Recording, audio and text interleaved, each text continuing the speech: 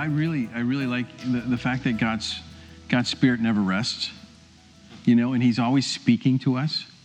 And I think the coolest thing too, is I was reading this, God of War, just serious stuff, right? And there's Rick's back there with soft music.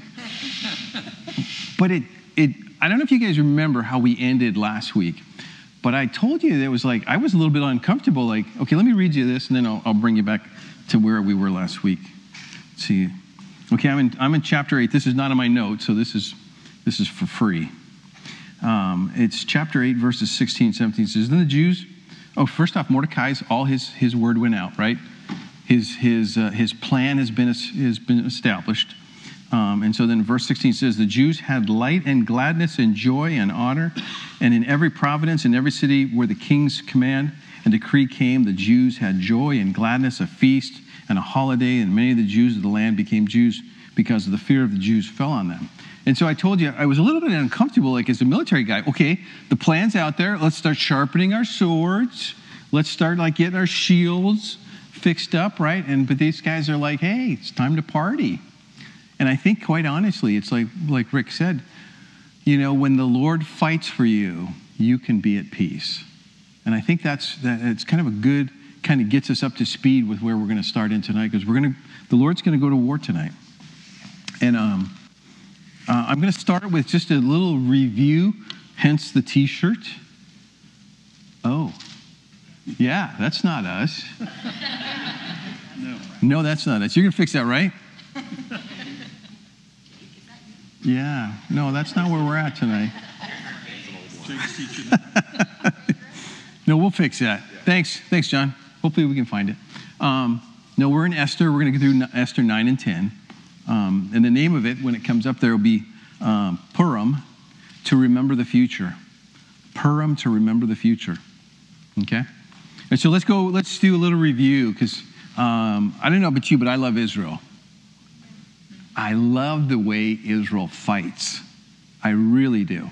I had the honor of, I think it was a red flag or maybe 2 red flags I went to down in Nellis Air Force Base in Israel. Israeli fighters came, and they just are awesome. They are awesome. If you've ever had a chance in the military to work with those guys, par excellence, okay? And so let's look at some of the recent wars. I'm going to go over 4 major wars that Israel has fought. And I'm not going to count the skirmishes into Lebanon or into Gaza. I'm going to talk about what I count as the 4 major wars. The first one is the War of Independence, okay? And it depends on what history book you look. It's 1.5 to 2 years long. It's when basically they were born and then everybody attacked.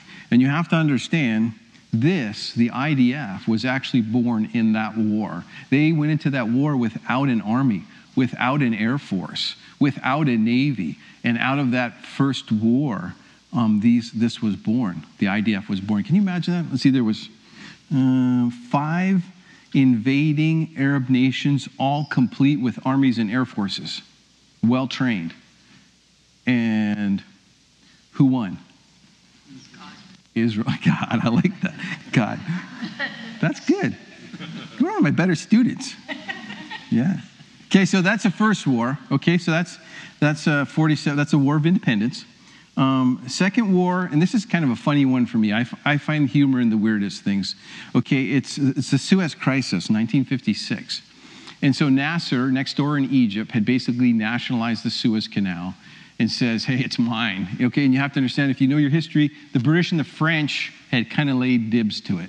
It's not theirs, but they built it and they took over it, and they didn't like the way Egypt ran it, but Nasser said, go away.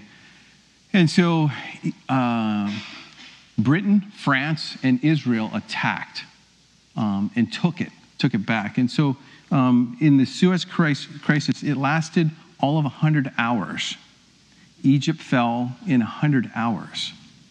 It didn't take long. There's the humor of this is, later on, the very next war, I'm going to go over this 6-day war, Nasser points back to that Suez crisis and says, hey, we're going into war with these guys again because we weren't ready last time. Okay, so that was a 100-hour war. What's the next war? 6-day war. We're going to fight them again because we weren't ready last time. We can at least last 6 days. Come on, 100 hours. Gee, many crickets. Yeah. And by the end, the United States, and this is where, if you ever wondered how the United States got into the Middle East affairs, it was because of that war.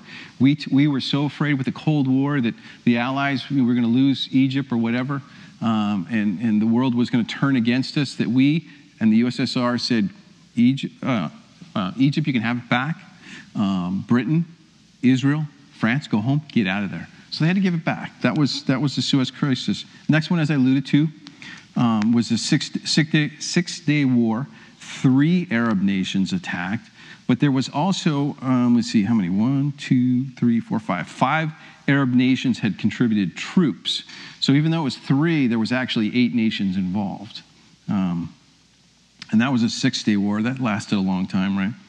Yeah. The kill ratio on that, and I know that's probably a bad thing to be talking about in church, a kill ratio, but it was 20 to 1. 20 Arabs to 1 Israeli. Really pretty good odds. Almost makes you think maybe somebody else was fighting on their behalf. I don't know. Yeah, and so in the end of the 6-day war, they got the West Bank, Golan Heights, and the Sinai Peninsula. And the last war, which was waged against them, Yom Kippur War, was a little tougher fight for them. This was Egypt and Syria. They attacked on Yom Kippur, which is in Leviticus 23, and it talks about the Day of Atonement. It's a Day of Atonement, and that's when their neighbors attacked on the Day of Atonement. And in the end, it was a draw. But it's interesting, too, if you...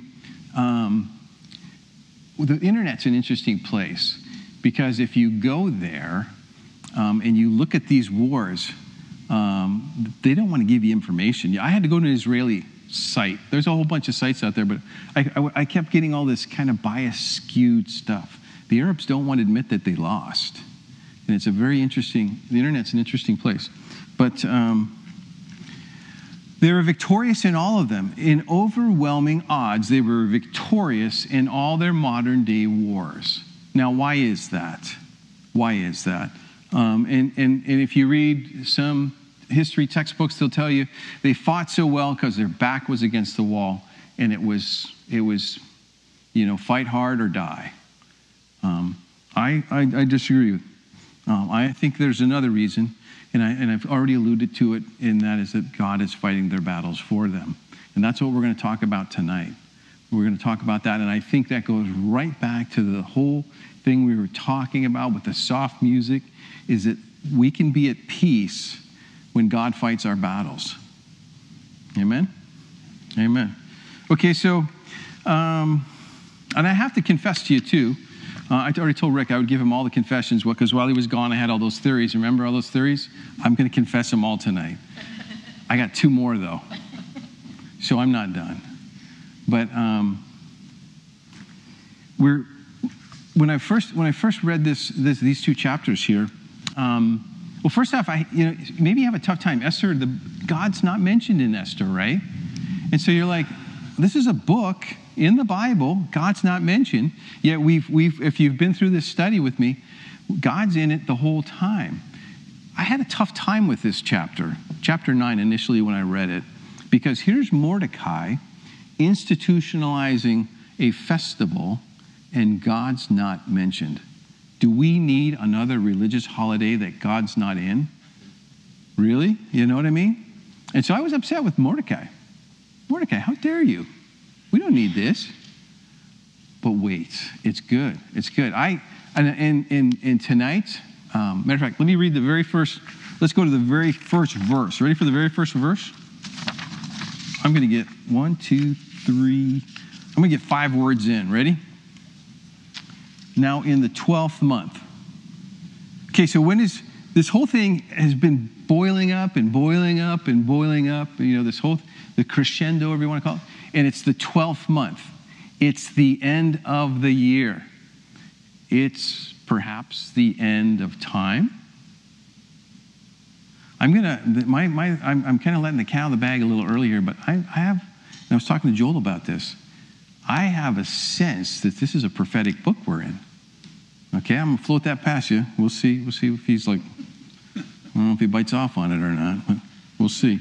Yeah, so here we go. And the first time I tell you too, I'm not going to give you my full theory until the end, but we'll go through it as the events happen, and we'll look at them and examine them verse by verse as we go through this.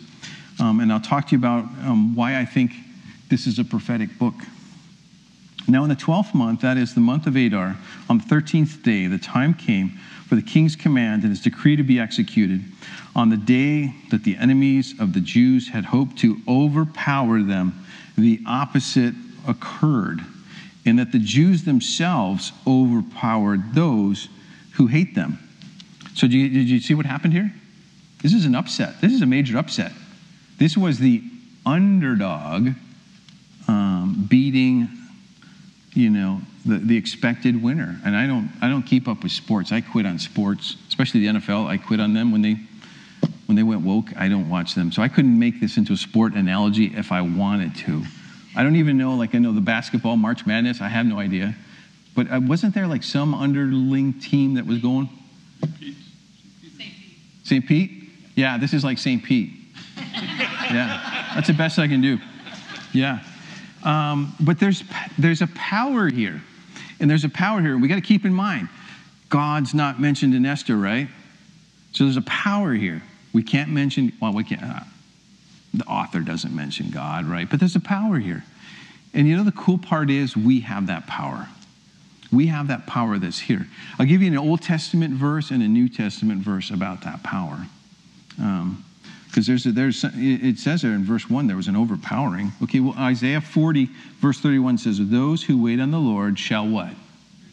Renew their strength. They shall mount up with wings like eagles. They shall run and not be weary.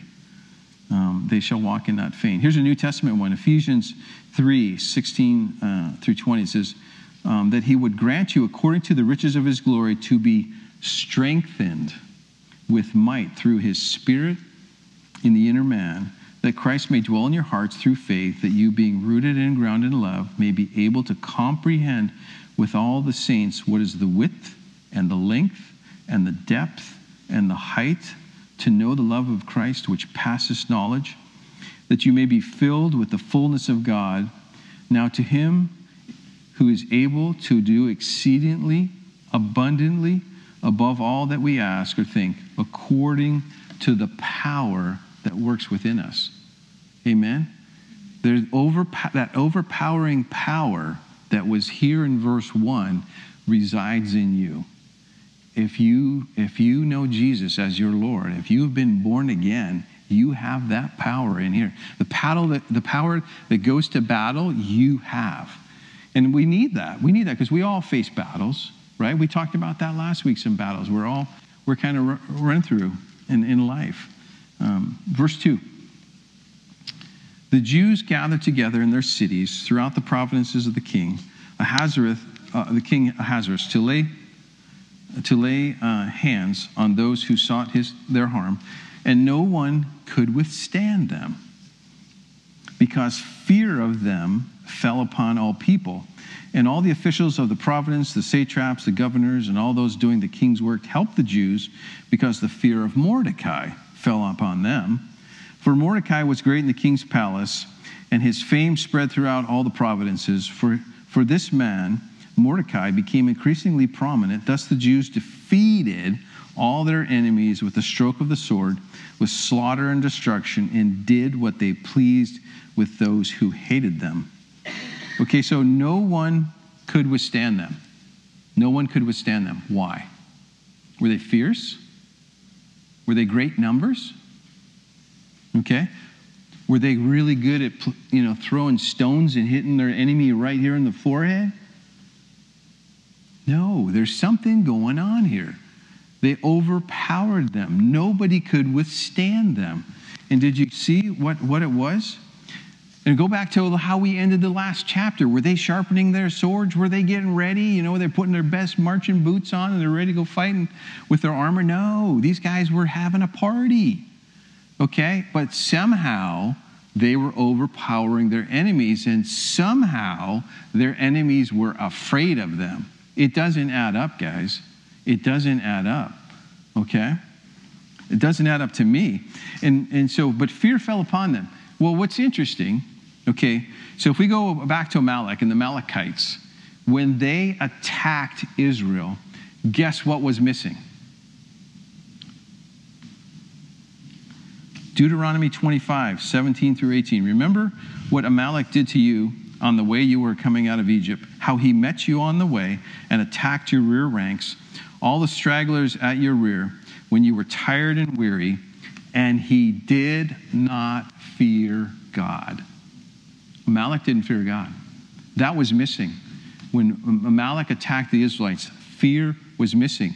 But now that they're on the offensive, guess what's there? Fear. There's fear.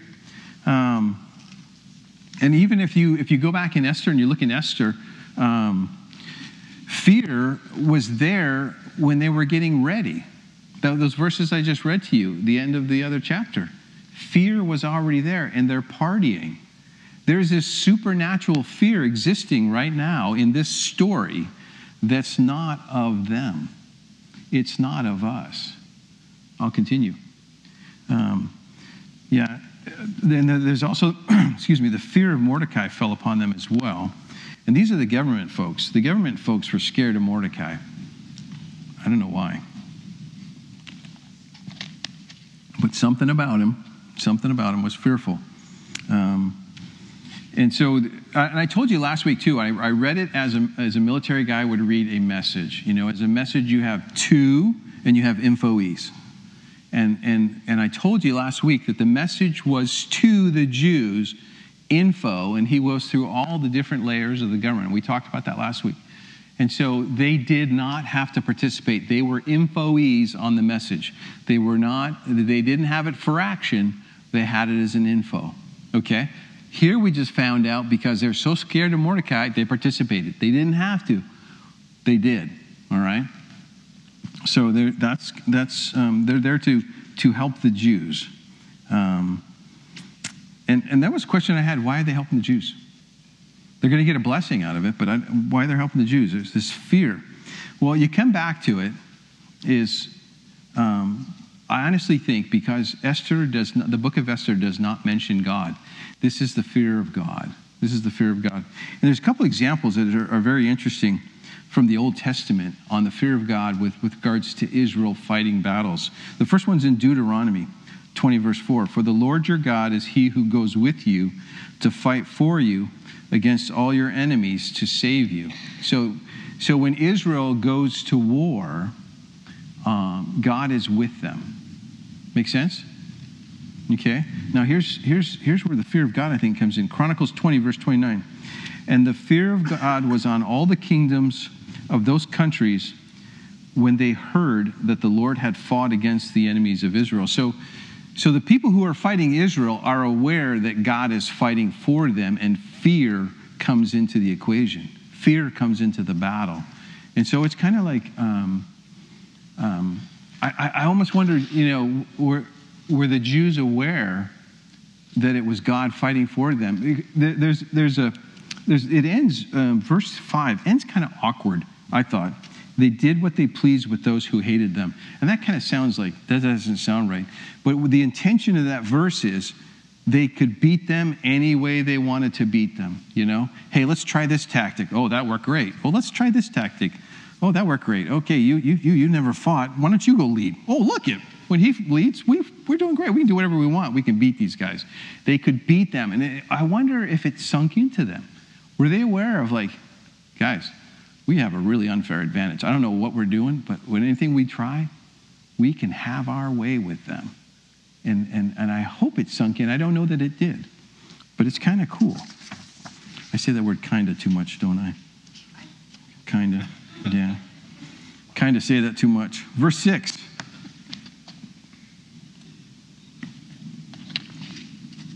And Shushan the citadel, some of your verses may say the capital. I think capital is more correct. Mine says citadel, but it should be capital. And Shushan the capital, the Jews killed and destroyed 500 men. Also in their, I'm going to do my best, guys. Parshandatha, Dathan, Aspatha, Paratha, Aradatha, Parmashta, Arishi, Aradai, Vajanzatha, and the 10 sons of Haman, the son of Hamadatha, the enemy of the Jews. They killed, but they did not lay a hand to plunder. Okay, so these are the 10 sons of Haman.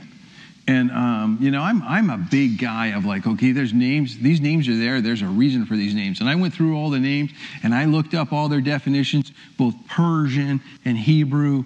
And guess what? There's nothing there. There's nothing there.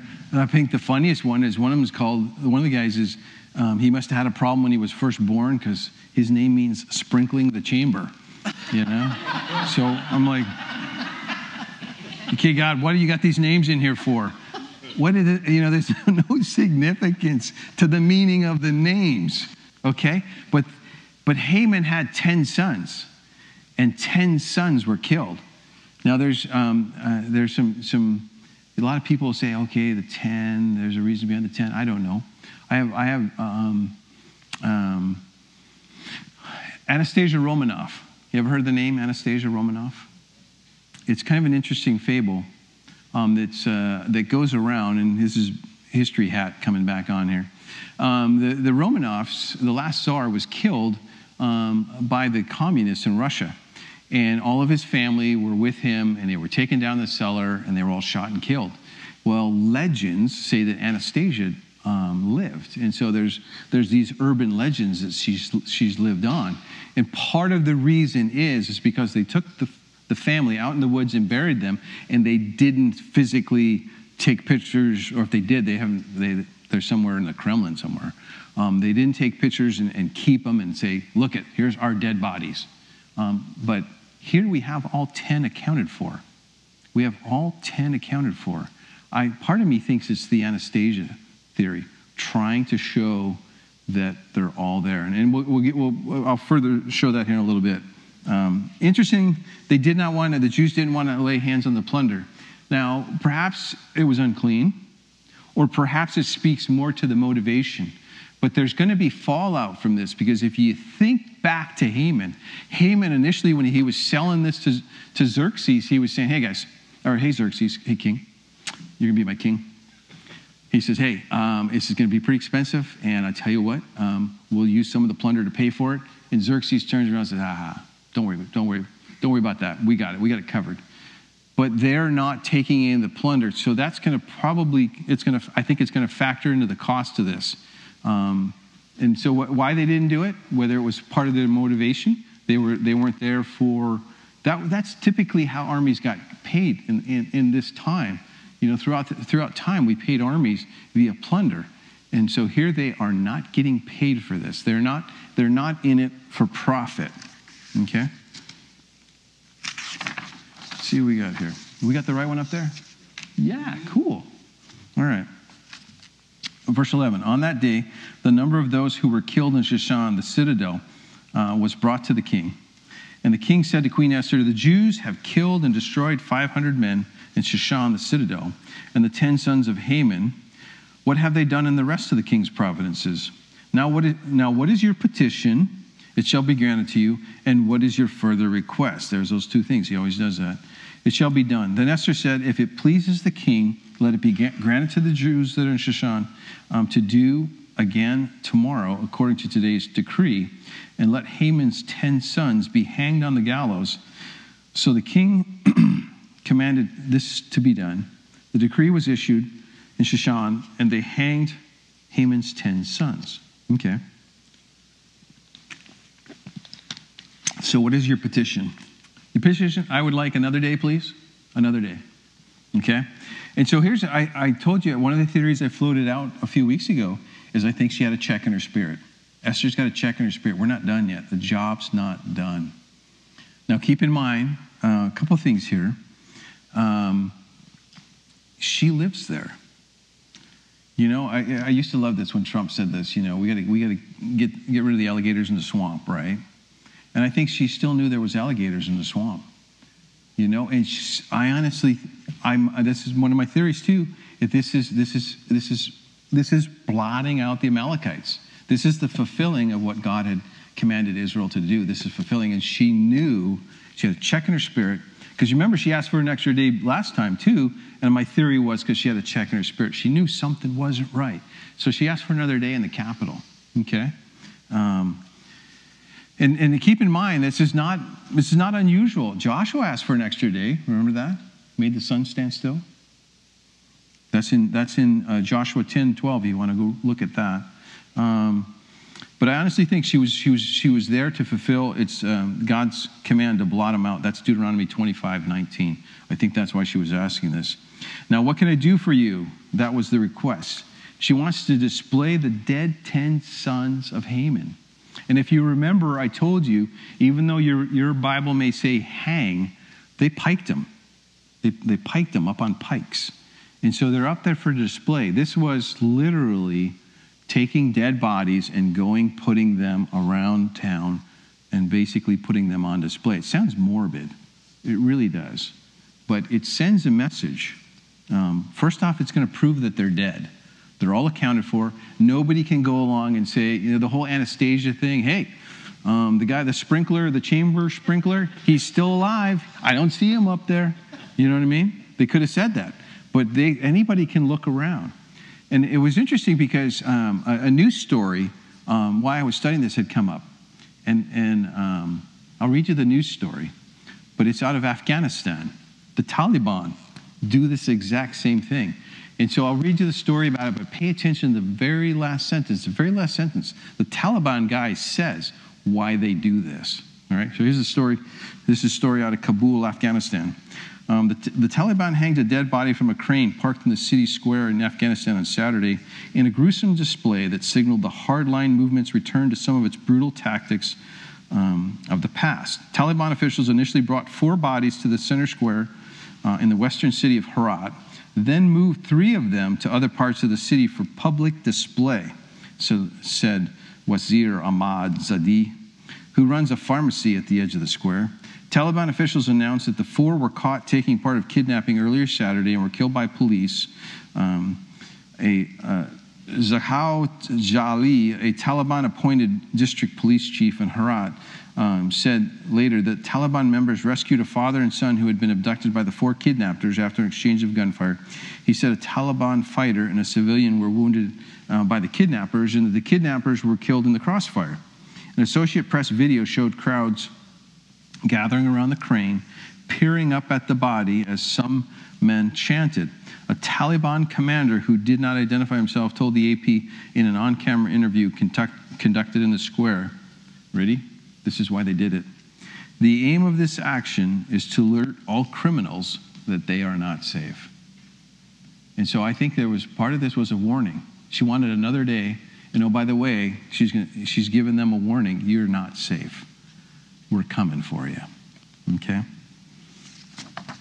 Verse 15. And the Jews who were in Shushan gathered together again on the 14th day of the month of Adar and killed 300 men in Shushan, but they did not lay a hand on plunder. The remainder of the Jews in the king's provinces gathered together and protected their lives, had rest from their enemies, and killed 75,000 of their enemies, but they did not lay a hand on the plunder. This was on the 13th day of the month of Adar, and on the 14th of the month they rested and made it a day of feasting and gladness. So on the 13th day they killed 500. On the 14th day, this is in the capital, they killed 300. And what basically amounts to, they'd only killed 2/3 of their enemies on the first day, and it was right to come back. Because if you remember, Haman was an Agagite. An Agagite. Agag was the king that Saul didn't kill. And he ended up having an offspring, and that's how the Agagites come through him. And so through one person, through the life of one person living, we ended up in the scenario that we were in now with Haman. And so here we are, we had 1/3 of these folks still running around in the capital. So it was the right thing to do. Still no plunder. Still no plunder. So I'm going to tell you that at some point in time, somebody's going to have to pay for this. I don't know if you guys know this, but in war, people break things. They do. I don't know if any of you guys are watching what's going on in the Ukraine, but they're breaking things over there. And at the end of this war, even if it's this 2-day war, things are going to have to be paid for, and nobody's taken plunder. Okay? Verse 18. But the Jews who were at Shushan assembled together on the 13th day as well as the 14th day, and on the 15th of the month they rested and made it a day of feasting and gladness. Therefore, the Jews of the villages who dwelt in unwalled towns celebrated on the 14th day of the month with gladness and feasting as a holiday and for sending presents to one another. Okay? And so there's this, once again, we have this gladness. Makes sense. You just won a war. Your enemy's been defeated, and feasting. And I have to, my Bible says sending presents. The correct word is portions. They're sending portions. It's presents, but it's presents of food. If you want to say that more correctly, and it makes sense too that if there's feasting, we don't want anybody hungry because hey, in the destruction of that battle we just fought, your kitchen got destroyed. Hey, let's just share some food.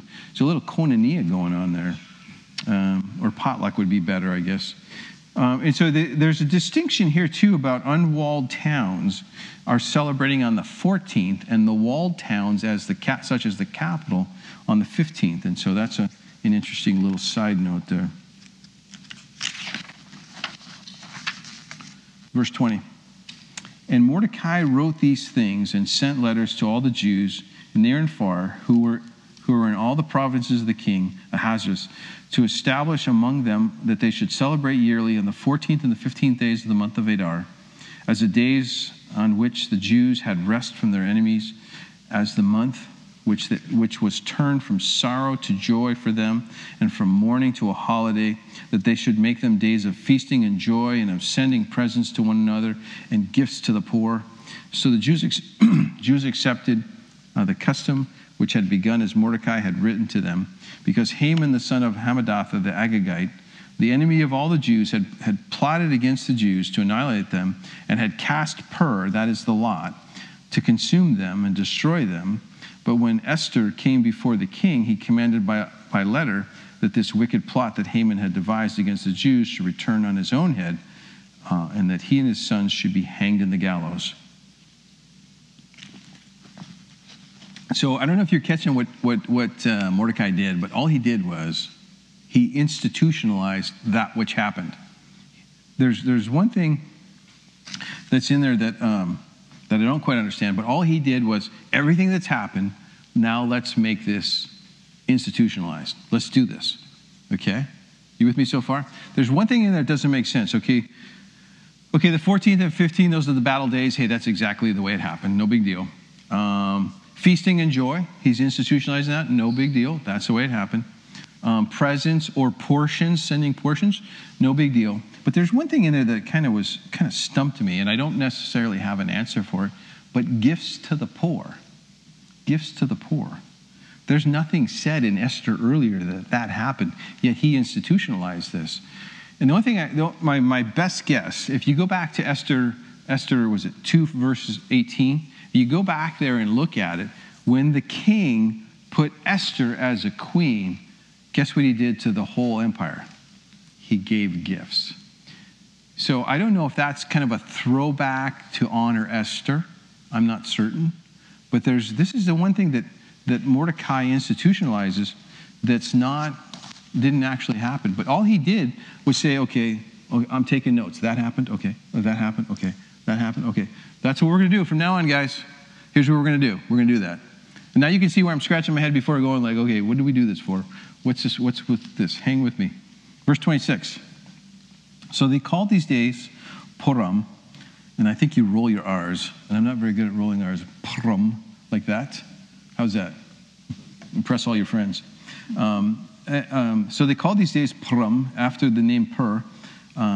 Therefore, because of all the words of this letter, what they had seen concerning this matter and what had happened to them, the Jews established and imposed it upon themselves and their descendants and all who would join them, that without fail they should celebrate these 2 days every year according to the written instructions and according to the prescribed time, that these days should be remembered and kept throughout every generation. every family, every province, and every city, these days of Purim should not fail to be observed among the Jews, and that the memory of them should not perish among their descendants. Then Queen Esther, the daughter of Abihail, with Mordecai the Jew, wrote with full authority to confirm this second letter about Purim. And Mordecai sent letters to all the Jews to 127 provinces of the kingdom of Ahasuerus with words of peace and truth to confirm these days of Purim and their appointed time as Mordecai the Jew and Queen Esther had prescribed for them, and as they had decreed for themselves and their descendants concerning matters of their fasting and lamenting. That's new. So the decree of Esther confirmed these matters of Purim, and as it was written in the book. So they're establishing a tradition. Tradition. Anyways, sorry, Fiddler on the Roof. It's stuck in there somewhere. What we got going on here? It'll fall off. He's establishing this tradition, and it's for the Jews, but there's also and all who would join them. So there's guests allowed in this. Other folks that might join the Jews are allowed to celebrate this, and it's celebrated today exactly like that. It's still celebrated. In when I was asking Rick if they'd bumped into anybody while they were over there, because it was March 16th and 17th while they were there, but they were off Galilee, you said? So they weren't anywhere, which they could have been celebrating over there, but they didn't run into anybody celebrating it, but they still celebrate it to this day, just like they did back then. And so it's been kept, okay? Now there's a mention of a second letter in verse 29. There's a second letter, and Esther is basically inserting something that happened that Mordecai didn't institutionalize, and that's the fasting and lamenting. And the way it's celebrated today, the fasting and lamenting happens on the 13th, and then the 14th and the 15th are the days that they celebrate Purim. Now, interesting too, the lamenting is a deep sorrow. It almost reminds me of repentance. There's a repentance. There's a crying out to the Lord that takes place on the 13th. There's that fear that we're going to die on the 13th, and then the battle turns on the other 2 days. Okay, and so she introduces that, and then he sends out a whole second set of letters that basically throws that in there with the fasting and lamenting. So we've now institutionalized the festival of Purim. The festival of Purim, and I'll talk about that in a second. Chapter 10. And King Ahasuerus imposed tribute on the land and on the islands of the sea. Now all the acts of his power and his might, and the account of his greatness of Mordecai, to which the king advanced him, are they not written in the book of the Chronicles of the kings of Media and Persia? For Mordecai the Jew was second to King Ahasuerus, and was great among the Jews, and well received by the multitude of his brethren, seeking the good of his people, and speaking peace to all his country. So he imposes tribute. The king imposes tribute. He imposes a tax. Well, perhaps it was to offset all the damages that were done, because no plunder. There we go. Thank you. No plunder was taken. And oh, by the way, remember I told you the infoes in the message, they didn't, all the satraps and the governors and all the local princes, they did not have to do this, but they did this because of fear of Mordecai. That house has to be paid for, and I think that's what's being basically, the bills are being paid here. The bills are being paid for what was done, okay? So here's where I come to my confession. Ready for my confession? While you and I want to thank you guys. Nobody has grabbed me by the scruff of the neck and said, "Jim, you got a whole bunch of theories. I don't know if I like all your theories," because I counted them up. I was like, "Ooh, I floated 6 on you." Did you notice that? Here's 6 of them. Okay, the first one I floated on you guys is that Esther had a spiritual gift of beauty. Remember Esther 2:15? She found favor with all who saw her. Remember that? And that's my theory. I remember if you were here, I wrestled with calling it a superpower, and then I said, I think it's a gift. I think it's a gift. Here's another one. Another one of my theories is Mordecai. Wherever he positioned himself, he was positioning himself there to pray. Sometimes he was outside the king's gate. Sometimes he was at the front of the palace. He was positioning himself wherever he needed to pray. That was a theory that I floated on you. Here's another one. Hathach. I told you he was a king. I floated the idea that he was a king's spy, right? Because the king seemed to have some knowledge, and Hathach worked for the king. He was the king's eunuch. And the king sent him to take care of Esther. Now you're Esther. Yeah. And so to me, it makes sense. It makes sense that, his loyalty is to the king. The king said, hey, go watch the queen. The queen's talking to Mordecai, who's a Jew. And so he knows all this stuff. Now suddenly the king's losing his sleep and reading the book of Chronicles late at night. Why is he reading the book of Chronicles? Maybe he had some insight. That was another thing I floated on you. I floated one on you too with Esther possibly being pregnant. There were a couple of verses. There was Esther 4:14 and Esther 7:4. There's a couple verses where it just she makes that comment. They're like, hey, if we'd have gone off to be slaves, no big deal. But if we were to die, it would be the king's loss. Remember that? There was something about her dying was going to directly affect the king. And then I'll also one of my last ones is that this is the blotting out of the Amalekites. The book of Esther is the fulfillment of blotting out the Amalekites. Okay? So ready for the last one? So I got two more that I'm going to float on you. First one is feast versus festivals. Feast versus festivals. Because this is a festival. There are feasts, and I'll go through them with you, and there are festivals. There's only two festivals. And I could be wrong on that. Somebody correct me by all means.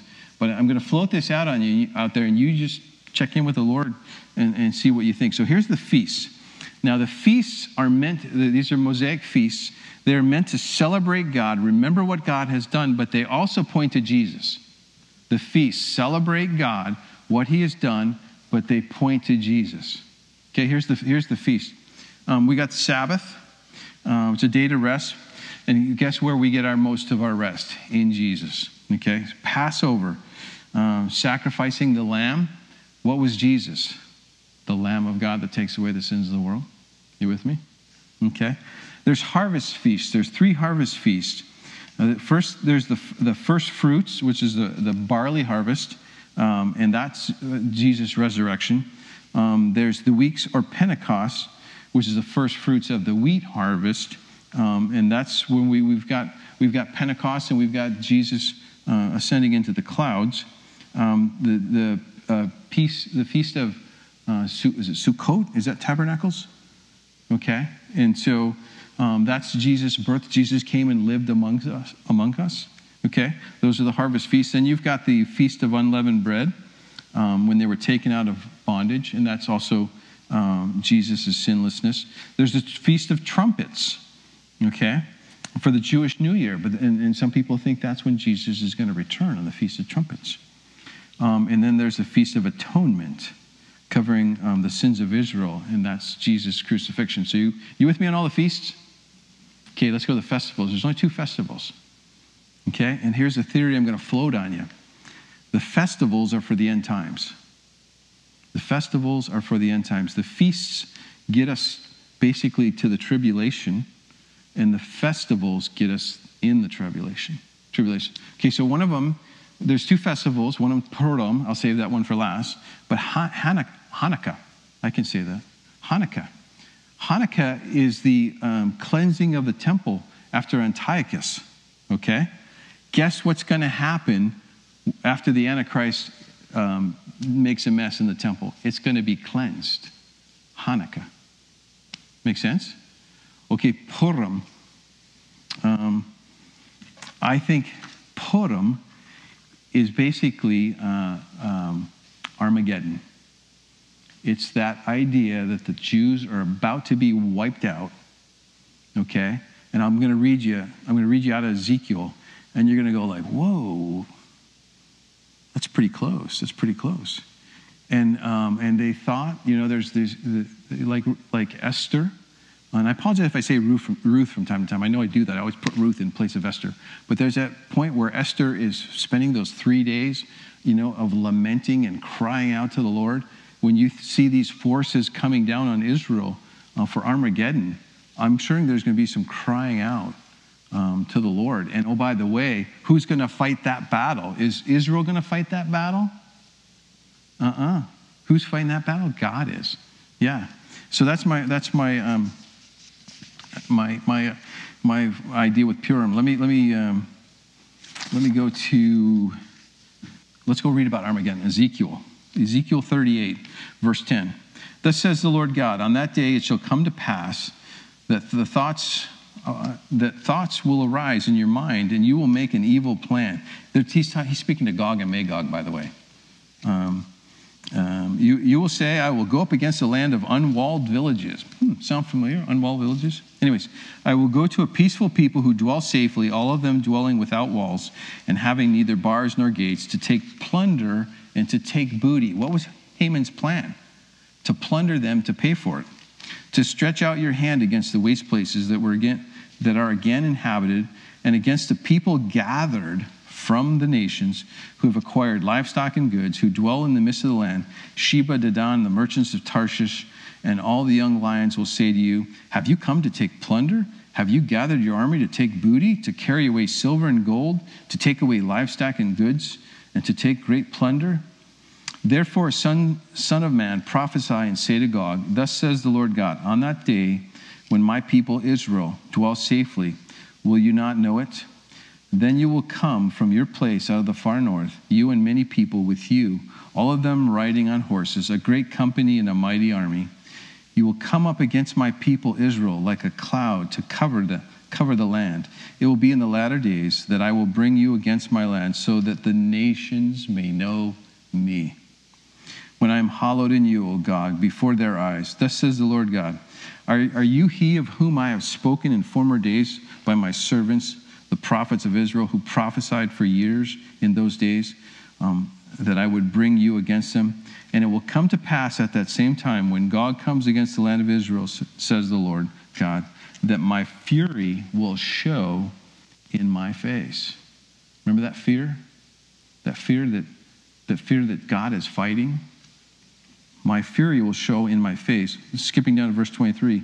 Then I will magnify myself and sanctify myself, and I will be known in the eyes of many nations. They shall know that I am the Lord. And so there's this battle that takes place at the end of time that very, very much reminds me of the battle in Esther and the fear that was seen amongst the people who were fighting against Israel. This fear is going to be realized by Gog and Magog big time when they experience the wrath of God. And this is going to cause a huge, huge revival. When all the world sees this and they know that I am the Lord. Pretty cool. And which is interesting. If this is true with Purim, then think about this. Okay? Israel has a timeline. Imagine that too. That if every year, and I was reading a story too, because when it was celebrated, I was watching the news and stuff, and you actually mentioned this too. That, hey, because we were teaching on it in the middle of Purim. Yeah. And it was interesting because I was reading a story about the Ukrainian Jews, and they were celebrating Purim, and they were like, oh, if we could only have relief from this war right now. And think about this too, if this is a prophetic book, that how cool will that be, that as they are celebrating like the 13th day of Purim, and Gog and Magog are descending down, and then boom, it happens. And over a two-day cycle, they're defeated. What will that do to the Jews? You think they're going to take that lightly? It goes back to that whole thing when they were fighting. When they were fighting and they saw this incredible victory, did it cause revival back then? Esther doesn't tell us, because Esther doesn't mention God. But it's kind of an interesting theory. I'll float that one out for you. And that's the last of my theories, by the way, too. You okay with those? All right. So we'll close here in a little bit, but I'm going to give you my takeaways from Esther.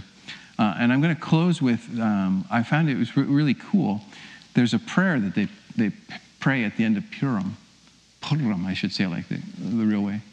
And I'm going to read that to you. That's how we're going to close tonight. I'm going to read you the prayer of Purim. And interesting to think of this with a Jewish voice. When you listen to the words of the prayer that they say at the end, listen to this with a Jewish voice, and which is kind of cool because we're the bride. I don't think we're going to be here, but there'll be revival here.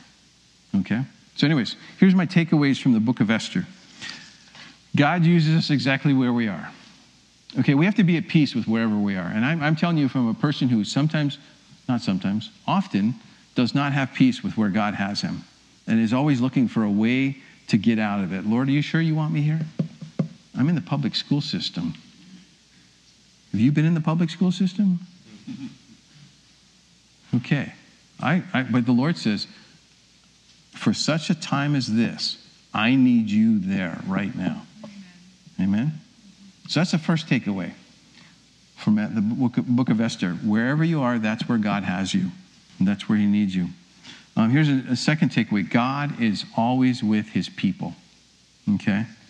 Deuteronomy 31:6 says, be strong and of good courage. Do not fear, nor be afraid of them.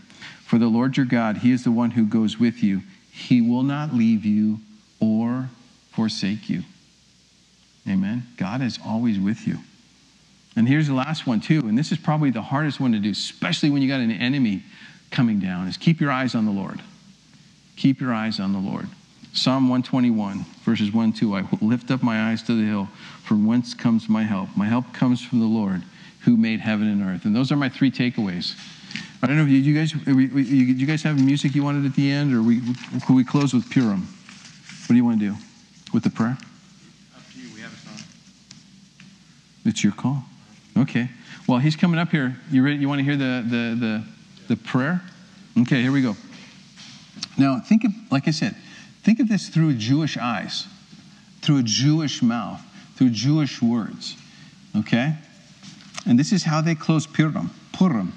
May it be acceptable before you. Hey, let's just close our eyes and pray. Let's join in this. How's that sound? Okay? Here we go. Pray with me, if you will.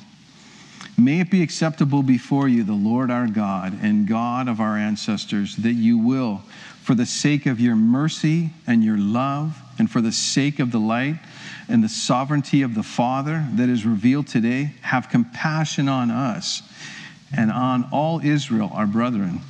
Irradiate us with the great light of your face, the face of the living King, the King of life. Give us long life, good life, rectified life. Fill our hands with your blessings from the great wealth of your hands. Spread your Sukkot of your shalom over us. Rectify us with good counsel. Bless us and all Israel with shalom, goodness, blessing, grace, love, mercy. Bless us all, our Father, as one in the light of your face, compassionate one. All our lacks and needs are revealed and known before you. Behold, the time is right for you to redeem us, to grace us, to have compassion on us in the fullness of your mercy and the infiniteness of your love. Truly you are gracious and compassionate, and your way is to bestow your love freely. You therefore act charitably towards all flesh and spirit. O good one, don't ever let your mercies fail us. O compassionate one, never stop showering us with your love. May the words of my mouth and the meditations of my heart be acceptable before you, God, my rock and my redeemer. Amen.